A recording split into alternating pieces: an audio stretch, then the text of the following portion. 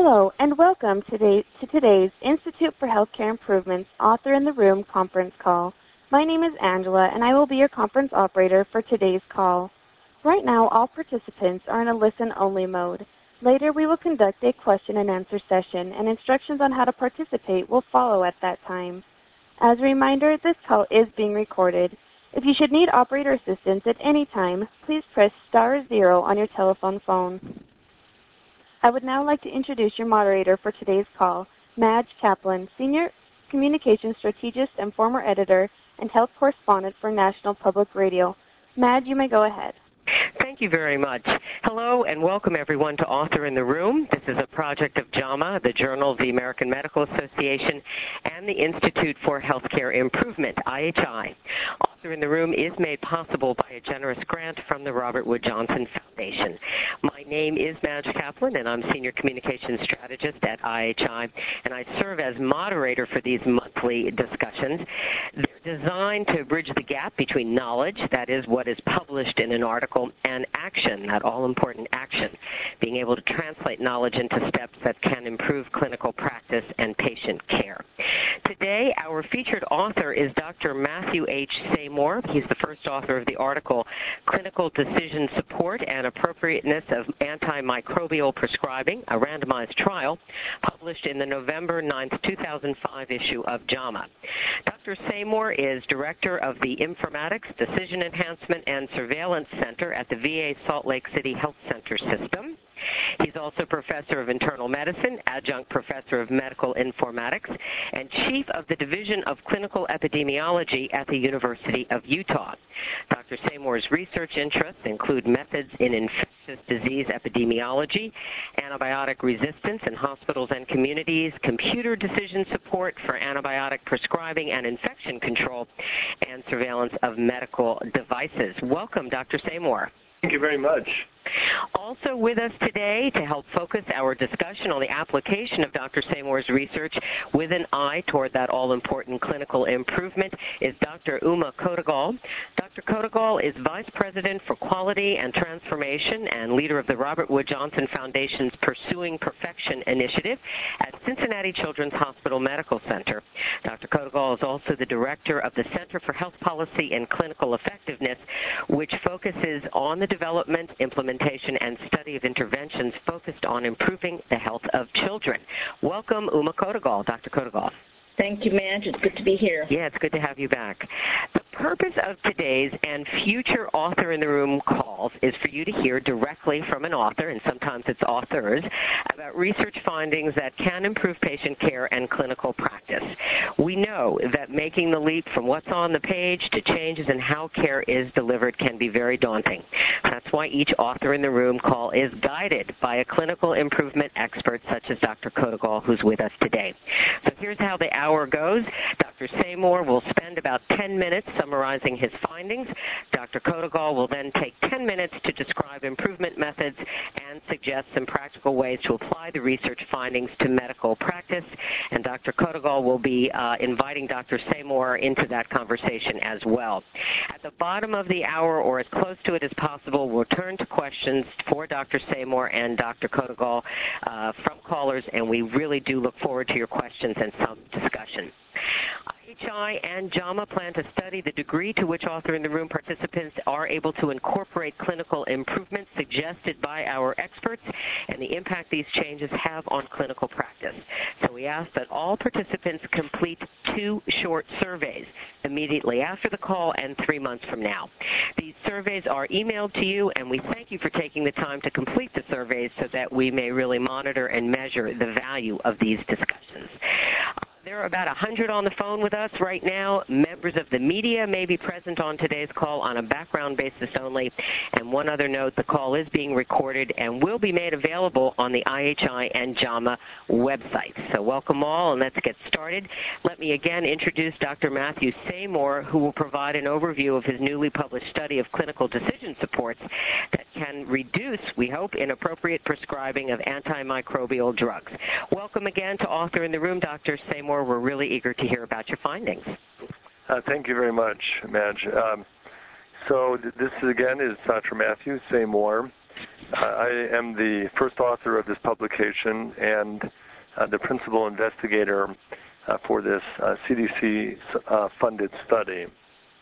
We conducted a community randomized trial in Idaho and Utah of two different types of interventions to improve the appropriateness of antibiotic use, reduce unnecessary prescribing of antibiotics for viral infections, and improve the selection and dosing of antibiotics for these infections.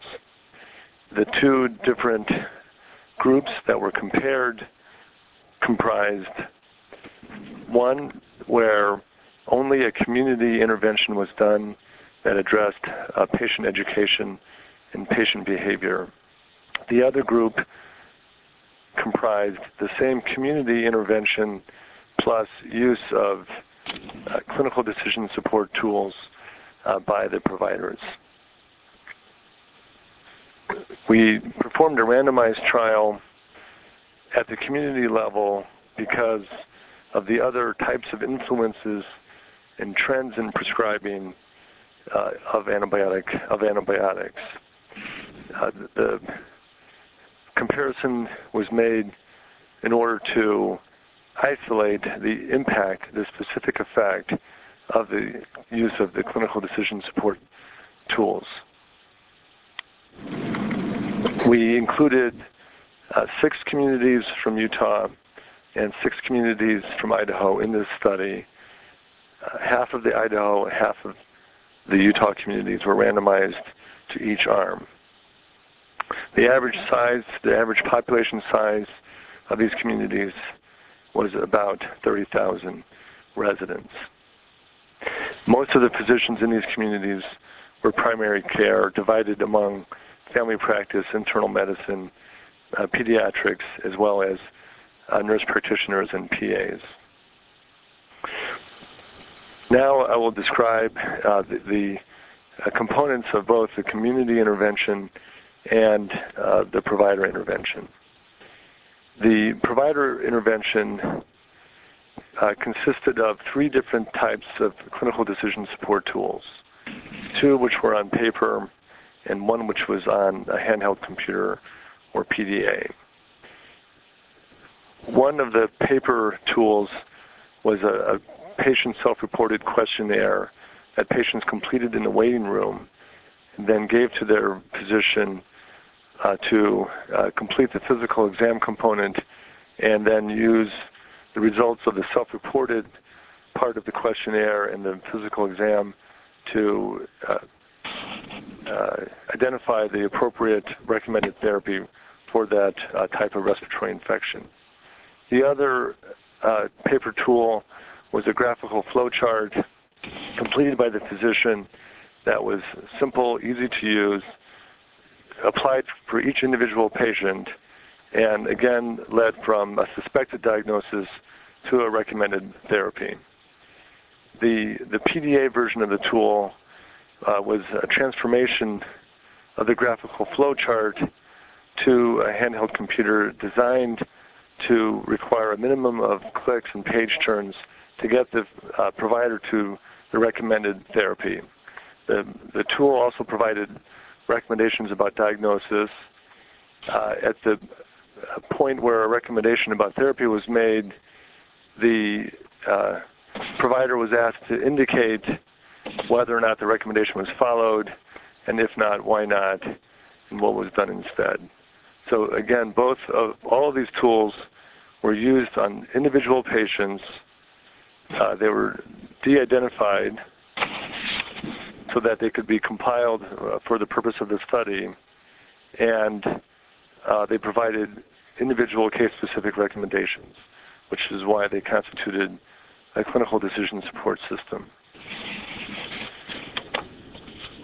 These tools are actually available on a website, which is www.impartproject, that's IMPART project.org. And if you follow the tabs on the top of that website, you can get to both the PDA computer file and to another tab, which is labeled Algorithms, you can get to the paper algorithms. Those algorithms and the PDA file are available for anyone's use and free of charge. They are what we used in this study, and as we'll discuss later in this call, what we would expect is that the updating and customization for your own local use would be done by you. The community intervention comprised a series of meetings with community leaders, clinics, pharmacies, distribution of posters and other educational materials, a mailing of a refrigerator magnet, and then a development of a spiral flip chart that we call the self-care guide. This self-care guide was distributed at health fairs, in clinics, and in other types of one-on-one interactions with community residents. The behavior focus of this community intervention was to teach patients, teach residents how to manage common respiratory infections, when to see a doctor, when antibiotics were indicated, how these common infections can be treated symptomatically.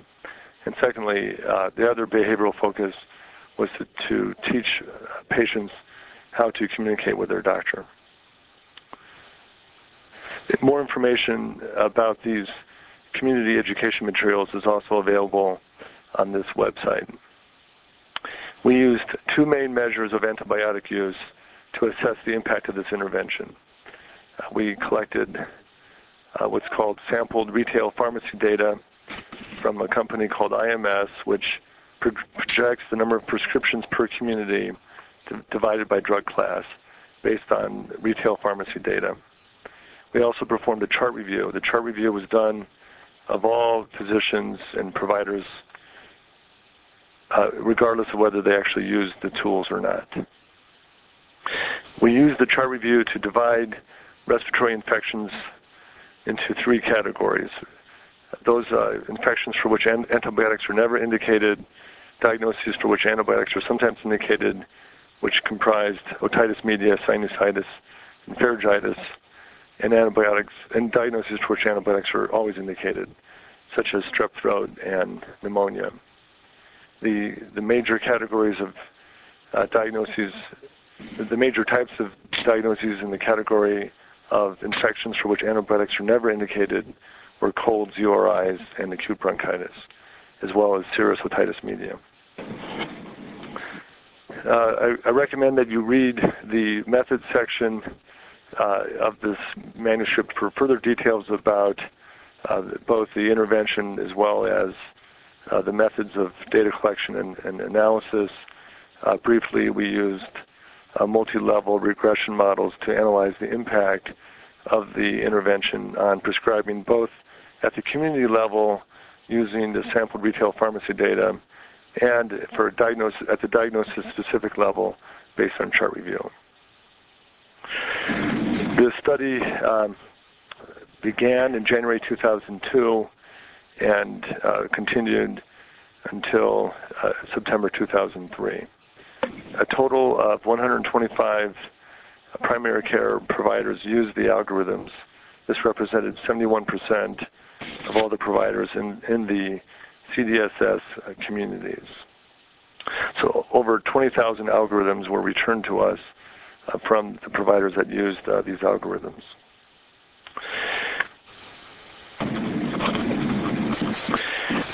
The impact of the intervention based on the comparison of the total antibiotic use in the communities, in the CDSS communities, post-intervention relative to pre-intervention, compared to the communities that received the community intervention alone, was as follows. The 10%, there was a 10% reduction in total antibiotics prescribed. This translated to an estimated 93 fewer prescriptions per average size community per month. The reduction in macrolide use was 28% in the CDSS communities. Both of these effects were statistically significant. I will add that the vast majority of macrolide prescriptions were for azithromycin. The prescriptions of other drug classes did not change significantly. By chart review, we found we had similar findings. The proportion of antibiotics, the proportion of respiratory infection visits within the antibiotics never indicated category declined from 35% to 24% pre-intervention to post-intervention. That is, pre-intervention, 35% of visits in this never indicated category were associated with an antibiotic prescription, and only 24% post-intervention in the CDSS communities. In contrast, this percent did not change in the community intervention alone group. Furthermore, we saw a dramatic decrease in macrolide prescribing based on chart review, combining all types of infections together. In CDSS communities, it decreased from 28% to 17% of visits. We also found that there was a correlation between the number of algorithms completed and the change in antibiotic prescribing from pre-intervention to post-intervention. So in summary, we believe that this study demonstrated that CDSS reduced overall antibiotic use and improved the appropriateness of antibiotic selection for acute respiratory infections. We believe that this is consistent with the hypothesis that repetitive use of an algorithm can help to change habits and ingrain improved practice patterns. I think I'll stop there and let Madge take back over. Okay. Well, thank you very much. All right. Well, we're off and running now with these findings, and we now want to turn to what the research and Dr. Seymour's recommendations or some of his concluding remarks suggest about changes in clinical practice that clinicians and those in a position to propose new practice ideas might consider. So, Dr. Uma Kodagal, we turn to you for what sort of improvement in care might follow from these latest findings. Welcome again. Thank you, Madge. Greetings, everyone. My role in the next 10 minutes is to help take the lessons from the study and decide how to use it to make improvements in our own practices and in our healthcare system. This is a very important study, a very important problem with hugely optimistic results, can be used in small practices, and I'm particularly excited that it could be used in practices with no electronic medical record. The value of good research is to provide guidance on how we practice. We need to use this research to actively update the way we provide care, otherwise our patients don't see the impact. Let me briefly review how we would go about making these sorts of changes in order to achieve the outcomes that we desire. Our main guide in this work is to use something we call the model for improvement. This simple but powerful tool for driving improvement has been used extensively. In fact, as healthcare professionals, the method of systems improvement should look familiar to us for good reasons. It is, in a sense, the scientific method applied to management and to improve processes. The process of organizational and practice improvement has two parts. The first part is about stating your hypothesis. This is obviously familiar to most of us. The second part is about testing your hypothesis. Most of us do this in practice, but the model for improvement asks us to do this more explicitly. The first part, stating your hypothesis, has three components. First, set clear aims that everyone understands. Specifically, what is it that you're trying to achieve? In this case, we would say that our aim is to reduce inappropriate antibiotic use.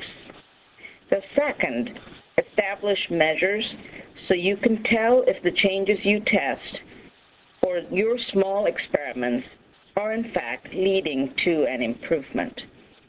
Dr. Samore has presented his measures relating to antibiotic use. You might want to think about what those measures would be in your practice. Third, identify testable changes that are likely to lead to improvement. It's always important in the model for improvement to state your hypothesis, make your prediction about what changes will lead to the outcomes you desire. Once again, part one, establish aims and measures, identify testable changes based on data, and a solid hypothesis. Now, the second part is a little more interesting. It is testing your hypothesis. In this part, we run mini experiments, if you'd like to think about it that way. This is not the same as experimenting on patients.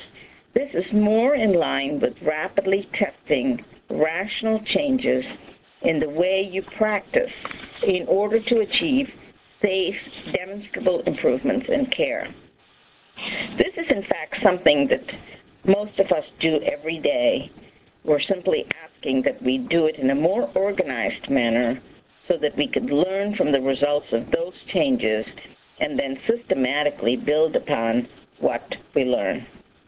In improvement practice, the process of testing a hypothesis or running these experiments is called a plan, do, study, act cycle, or a PDSA cycle. The process is simple and includes planning a test, doing a test, collecting some data, and studying the results, and then acting on what you learned by rapidly running small subsequent tests. If the quality improvement language of plan, do, study, act, or PDSA doesn't sit well with you, that's fine. Think about it as a scientific method in action, using the scientific method for rapid action-oriented learning. Using the best available knowledge, you have to try something, measure and understand the results of that trial, and fold that learning into the next trial to further improve your understanding. At a minimum, hopefully this explanation will help you be more conversant with the quality improvement personnel in your local health center.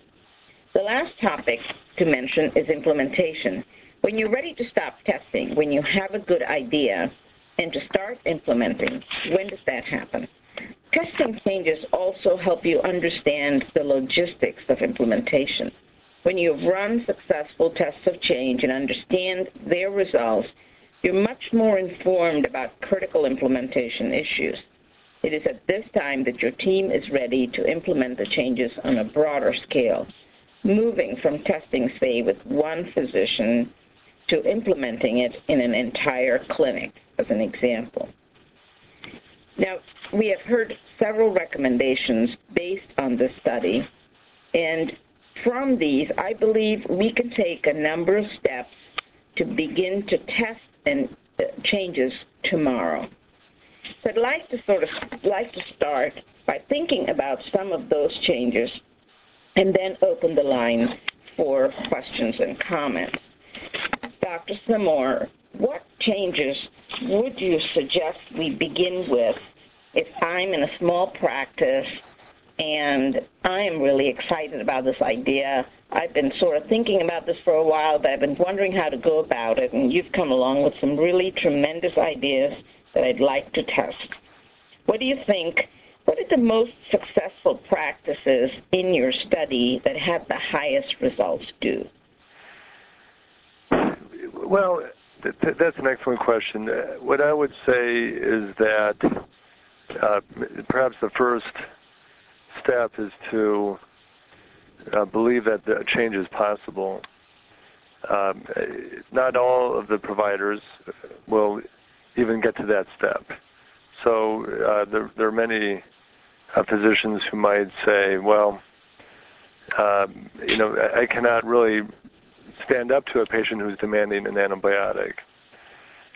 So I think the first step is to help them realize, that patient satisfaction, in fact, is not related to whether or not a patient gets an antibiotic. It's instead related to the quality of the communication, and that there is a positive way to deal with patients that doesn't leave patients left out in the cold when they're told that they don't need an antibiotic. And in other words, there's a lot that we can offer in terms of symptomatic therapy. So that'd be my first comment, and I can discuss that in more detail if there's interest, and I can discuss some of our experiences and conversations with physicians in these rural communities, which are somewhat distinct from larger urban areas. So the second comment is that there needs to be some agreement about appropriate management of these common respiratory infections. Everyone sees these infections. There are some misconceptions. For instance, one of the most common misconceptions is about the significance of green or yellow phlegm, the lack of appreciation that most sinusitis is actually viral and self-resolving and not in need of antibiotics. Another misconception that's pervasive is about the role of antibiotics in acute bronchitis and the lack of benefit in that population. So the process of arriving at some agreement about what is an appropriate approach, that is something that we undertook with the physicians when we rolled out this intervention, but it can be done internally within a clinic. So I'm thinking to myself that most of the folks on the call are there because they're really interested. So, and I think one of the nice things about the model for improvement is that you need only one person to begin with who thinks this is a good idea. And so let's assume that there is that one person. The idea of testing is really that you're not committing to do this for a lifetime, and this is one of the reasons why I like this model a lot in helping overcome resistance. So if I'm in the clinic and I kind of read your paper and I sort of bought into it, then what barriers should I be thinking of besides will that would get in the way of my being able to put this in my clinic? And Sure. if you can talk about that, then perhaps we could design a simple test that people could try. Okay. Well, so perhaps the most important barrier is the question, will using this tool take more time? Because anything that consumes more time, that does not easily fit into workflow, will be intensely resisted. So we have designed both the paper algorithms and the computer algorithm to take a minimum of time. In fact, our interviews and surveys with the providers indicated that most of them said it did not add any additional time to the duration of a patient visit. The patient self-reported questionnaire, which is something that the patients complete in the lobby, is something that is different because that actually has the potential to save time, but it also involves a greater change in practice. It does mean that a system has to be put into place where the appropriate patients are given the self-reported questionnaire. So what we found is that that actually was less often used than the other tools, but those clinics where they did adopt it, some of them loved it. Now, the last comment is that our bargain, if you will, with the providers was to ask them to use the tool for approximately 200 consecutive patients with respiratory infection. And we arrived at that figure somewhat arbitrarily, but the idea was give this a try. So it's completely consistent with the model that you're describing, that you give this a try, and in the process, our reasoning was this may be ingraining in better habits. Thank you. Okay. So I think you have given us enough information, and I hope, as most of the people on the call, as I am, are thinking about what they do tomorrow. The fact that this is, in fact, flu season, and there are a lot of people with respiratory symptoms, makes this even a greater time for us to conduct this test.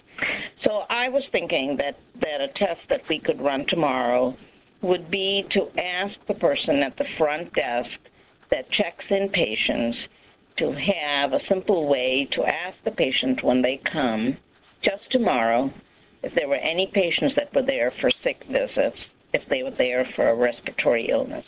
I believe most front office staff would not only be able to do it, but would be delighted to participate in a test. So for the first patient that comes in who has a respiratory illness tomorrow, you could download the form, make a few changes to it based upon the practice setting, or if you don't like some things and you want to add some things that relate to symptom duration, clip it to the front of the form and have the first patient fill it out. When that patient visits that physician, the first test of change is usually to obtain qualitative information. So I'd want to know, ask the patient, how did filling this form make you fill out? Did the form make sense? Was it inconvenient? How would you change it? And the patient might say, I think the time that you gave me the form looks perfectly fine, but I thought that this question was a little bit confusing. And you have your answer from your first test. You could also ask the physician in a simple qualitative way. So early on in PDSA cycles, we're not collecting large amounts of data. So one of the things people complain about is, how much data should I collect? So you might ask the physician, how did this form help you interact with the patient? And my guess is that the physician says one of three things. That was great. I really didn't have to ask a lot of questions. The form identified the symptoms for me, and I could get right into the conversation of the appropriateness of antibiotic use. I was able to reassure the patient the visit took less than necessary. So one patient, one physician, one day is all you need. There may be alternative explanations. The physician may say the form was confusing, or the patient didn't seem to understand why the form was used. Or they may say, I'm not ready to do this. It doesn't matter. That's a test. You learn from that test and move on. Dr. Kodegal and Dr. Seymour, this is fascinating, and I really think you've gotten us off to a really solid start and some also really kind of drilled down now to some very practical and immediate steps. So I'm going to jump in here. This is Madge Kaplan, and I'm going to move us along, and we can return to some of these themes, and let's hear what callers are thinking about now as a result of listening to both of you. Thank you so much.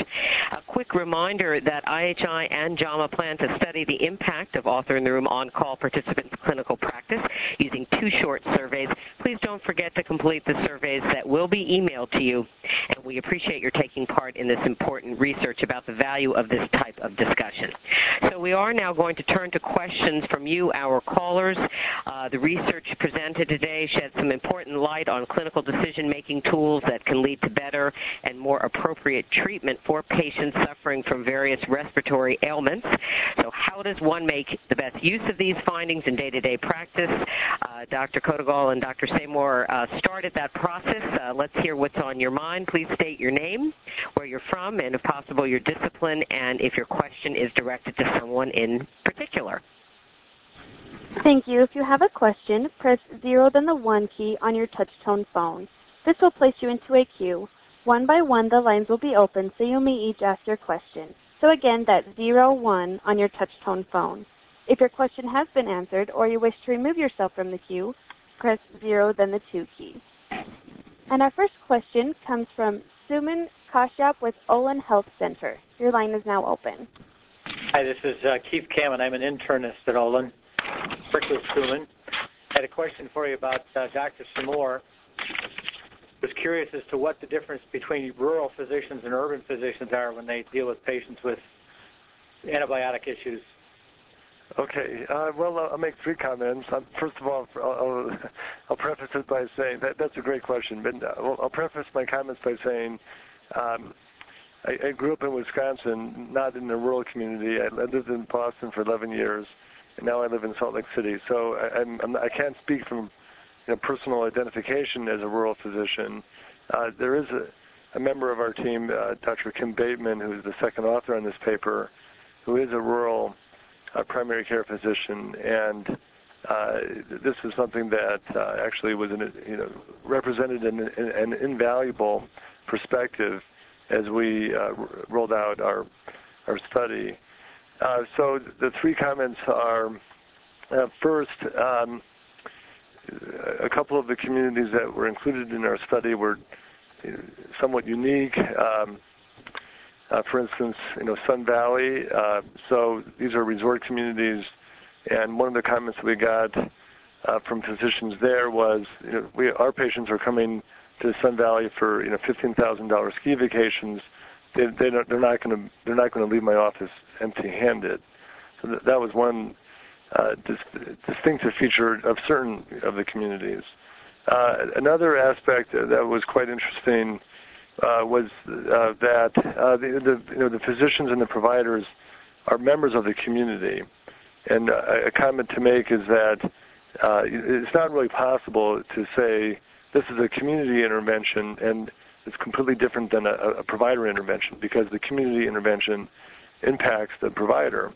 And for that matter, as an aside, one of the benefits of actually doing a patient education intervention, in addition to implementing the clinical decision support tools, is that this is important to the providers. I mean, it's important for them to see that we are trying to help them deal with their patients. But in the rural communities, I think perhaps even more than urban communities, the physicians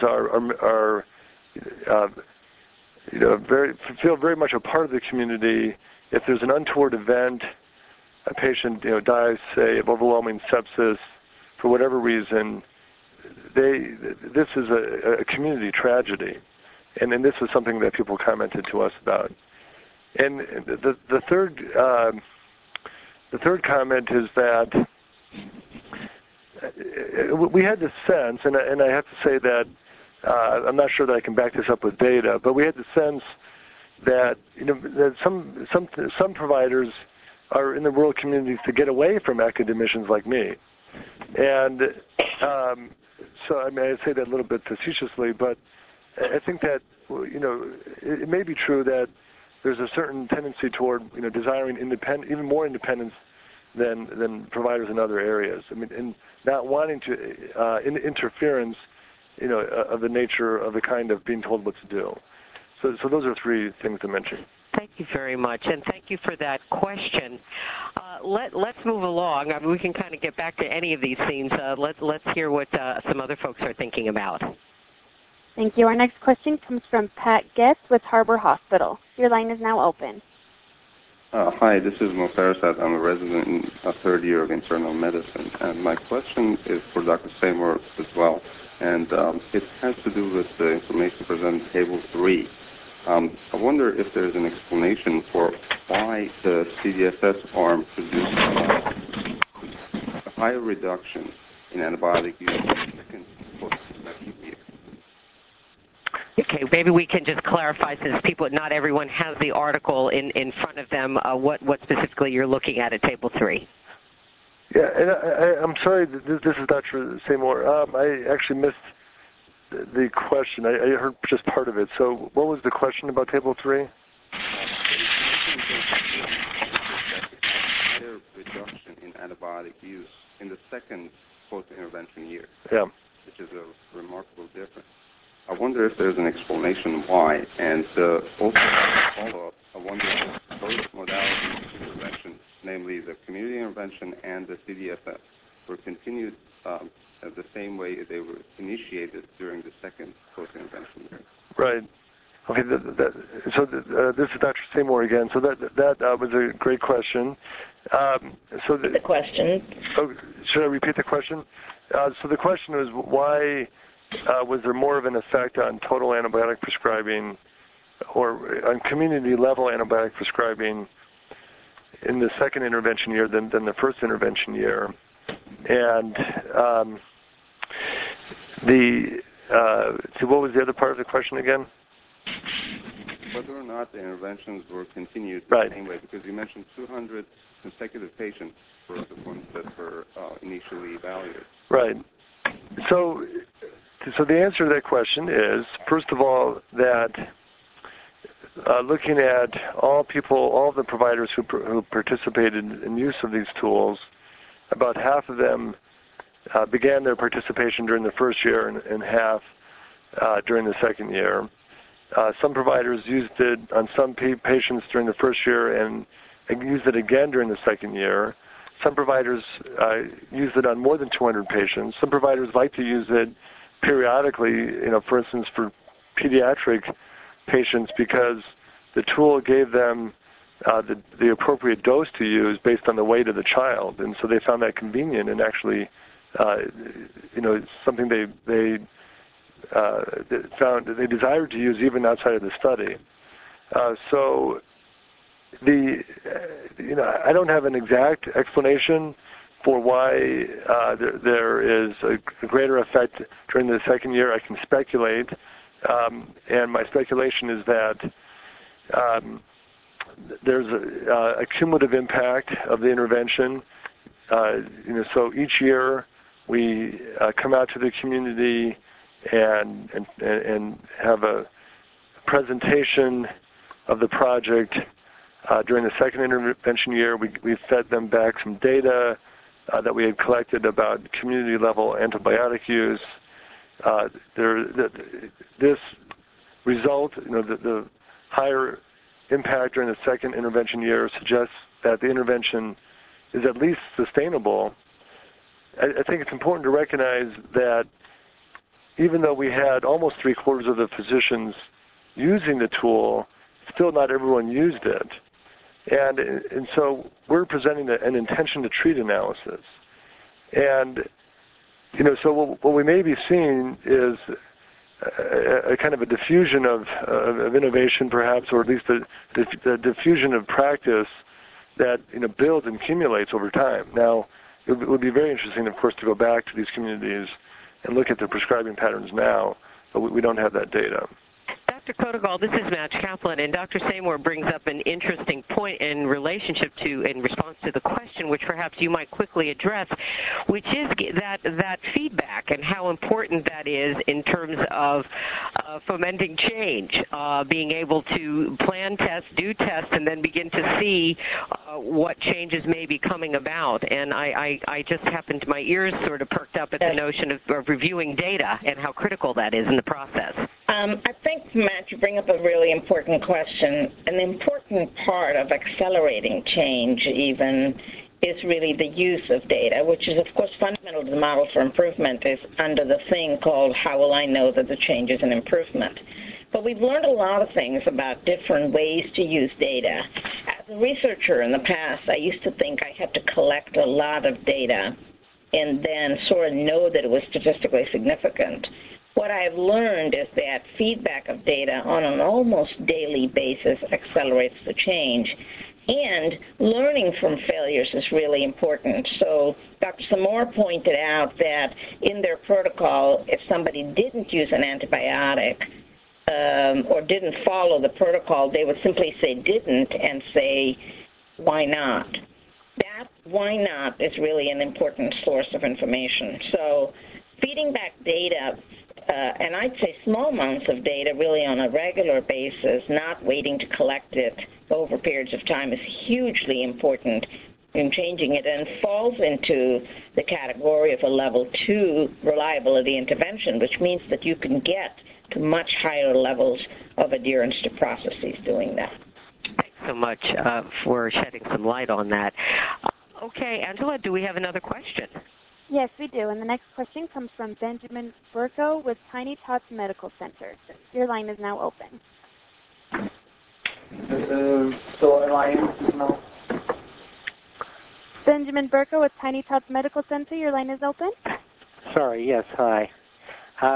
This following question relates to, more generally, a standard tool to gauge the readiness for change. Is there a questionnaire that, as you said, it's the most important, very first step, and there's so many programs I would more than willing to start, but how to gauge readiness for change? Well, both of you, I suppose, Dr. Kodegal and Dr. Seymour, either one. Well, I'm smiling because I'd like you to join our team if you can move to Salt Lake City. So, I mean, that is a great comment. I mean, it operates both at the patient level and the physician level. I think, what I'll just respond, how I'll respond is just to say that we did not use a formal tool to assess that. I mean, we have an informal approach, but we did not, actually measure that directly. I mean, but we certainly were, inspired by the stages of change model, and thought a lot about that, especially in the context of the community intervention. But of course, what's so interesting about applying stages of change to the patient perspective is that they're not the ones who are writing the antibiotic prescriptions. But that's why I said that with the patients, we did identify two behaviors that we could impact on, and those were, the self-management of respiratory infection and in the communication with their doctor. And but that's just a great comment, and I wish I could give you a better answer, but that's the one I have. With maybe a magic bullet or something. Dr. Kodegal, any thoughts on that? I would agree. We don't use a formal mechanism to categorize readiness for change, but we use very extensively the diffusion of innovation model of Everett Rogers. And what I basically look for is one innovator. So who is that person in the practice that appears ready to think about an idea? And it's important in searching for those people to recognize that some people may be innovators in one category, but will be late adopters in another. So just because somebody didn't think one idea was good, it doesn't mean that they don't think the other idea is good. And I think once you start to look for them, I find that they're there in every practice, and all you need is one to start testing. I really want to second that in the context of our study. And this was especially important to us from the technology side, because as you can imagine, people have a lot of glitches when they work with PDAs. The download mechanism may not work, etc. And so it was crucial for us to have one or two providers in each area that would provide support of a technical nature and just support of the program in general. And one thing that we did at the end of our project when we went back for the last visit, was to give a gift, to these individuals that were particularly helpful. Okay, thank you very much. All right, another question, please. Yes, and I'd like to remind everyone, if you'd like to ask a question, please press 01 on your touch-tone phone. And also, if you are on a speakerphone, please, whoever's asking the question, pick up the line so that we can hear your question clearly. And our next question comes from Mark Graber with VA Medical Center. Your line is now open. Thank you. My name is Mark Graber. I'm an internist at Stony Brook in New York. I'm interested in decision support systems, and I was amazed at the participation rate that you were able to achieve. Many studies have reported that physicians use these things infrequently. So I was hoping you could give us some tips on how you get people to use decision support systems, and maybe tell us how much the physicians were paid to use your system. Right. Okay, well, thank you. I'm also smiling at that question. So you're right.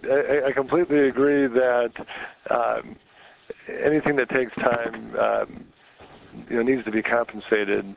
And so we mentioned this in our paper, but our reimbursement to the physicians was $3 a case up to 200 cases, or or they got to keep the PDA. And but I have to say that the financial part of that was a small part of getting the participation rate as high as we were able to get it. Because, for one thing, when physicians are used to being solicited to participate in pharmaceutical industry-supported projects, the reimbursement is much more lucrative, for one thing. And this was actually mentioned to us.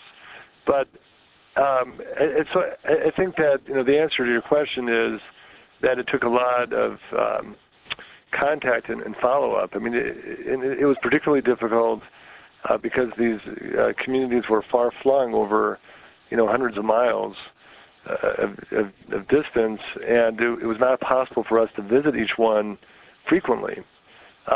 So it was a combination of cajoling at an individual level, recruiting people to participate at the group meetings, and I have to say that they didn't. Even though we had 71% participation, they did not all reach 200 cases. So there was quite a bit of variability in the level of participation among those who participated. So I don't have an answer except, again, I think that one of the key aspects to our project was that this was a tool designed by physicians, previously used and pilot tested by physicians, and we were extremely cognizant of the time it would take to complete these forms, the ones that the physicians were completing, or the use of the handheld computer, and I think that was a major factor in our success. Thank you very much. I see the clock is ticking here, so let's see if we can get in one or two more questions if there are some. Yes, our next question comes from Gordon Schiff with Cook County Hospital. Your line is now open. My question is sort of the converse of the one about the remarkable rate the second year, sort of the glass half empty. I'm surprised for all the intensity of the intervention, both in the community as well as the individual decision support level, you didn't get a bigger bang for your buck. I was wondering if you were expecting more of that. You've talked about 50% inappropriate prescribing rates in these settings especially, yet you only got, at best, that 8% decrease. So I wonder if you want to comment on that. Well, thank you, Gordon. I shouldn't have expected all easy questions. Thank you for that comment.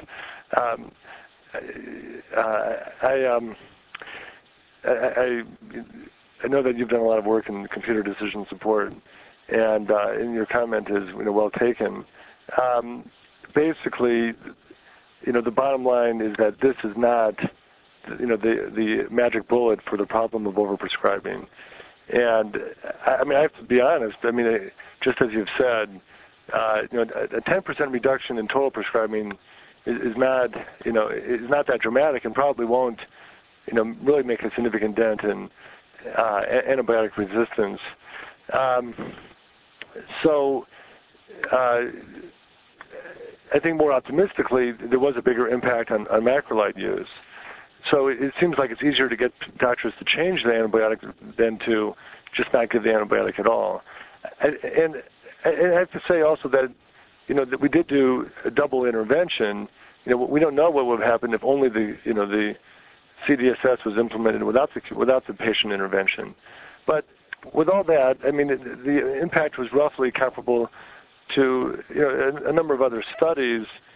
So nobody does have a magic bullet yet for this problem. I think that, so I have two things to say about where this is going. First, I think we need tools that integrate into practice better.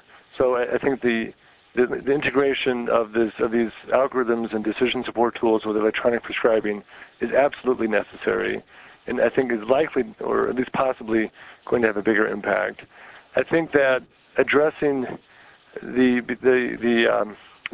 nature of the communication between the doctor and the patient, the communication strategies that doctors can use that work better at meeting the patient's needs, so to speak.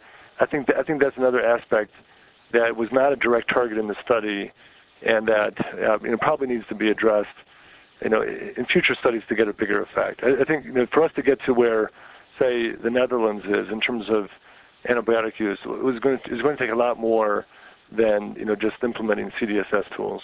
Madge, do you have a minute for me to respond? Please.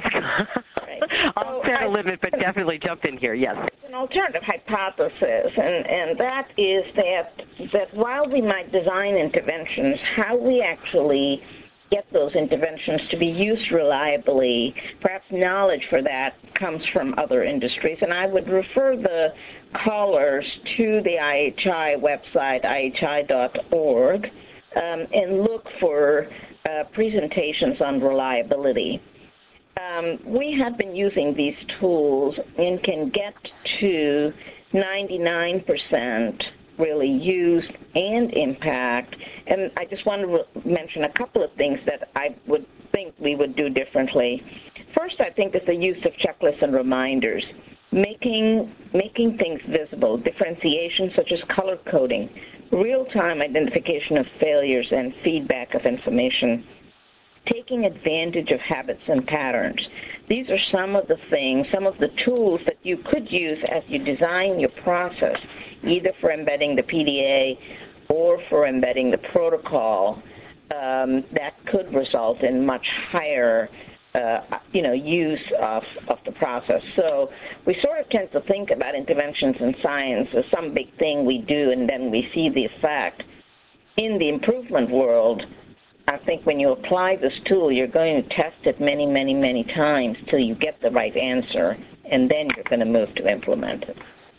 Okay, well, thank you very much, and I will jump in here as we approach the top of the hour. Good resources, good things for folks to chew on going forward, and that is all the time we do have for questions. There will be a web-based discussion group available on IHI's website for anyone who'd like to continue a conversation with one another. You will find a link to this discussion group right on the homepage of IHI.org. Look under Community, then Discussion Groups. In order to view or participate in the discussion group, you do need to register with IHI.org, but it's free and simple to do so. So we're coming to the end of this 10th in a series of hour-long discussions we call Author in the Room. I want to thank Dr. Matthew Seymour and Dr. Uma Kodagal for their knowledge and guidance today, and I'm going to give each of them perhaps 30, 40 seconds to make a closing remark, something to leave us with. Why don't we start with you, Dr. Seymour? Okay, well, I just wanted to express my appreciation to IHI, to JAMA, and to this audience. I mean, this has been a terrific experience for me.